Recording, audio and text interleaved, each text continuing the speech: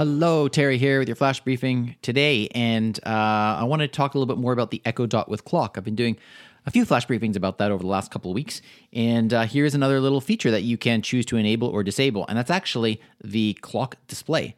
Now, to be honest, I'm not sure why you'd want to disable it, but if you want to, maybe it is too bright, or there's some time that you want just to have complete darkness, you can disable it, and it's very simple to do that. The way you do it is you go into your Lexi app, you click on the devices button at the bottom, then you're going to select that particular device, so the Echo Dot with Clock, and then you're going to select display.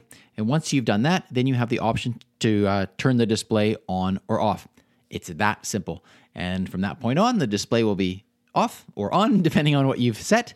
And there you go. And you can have complete darkness if that's what you want. Okay? I hope that is helpful for you. I hope you're having a great day. And tomorrow's the weekend. Have a wonderful weekend. I'll be back to speak with you then. Take care.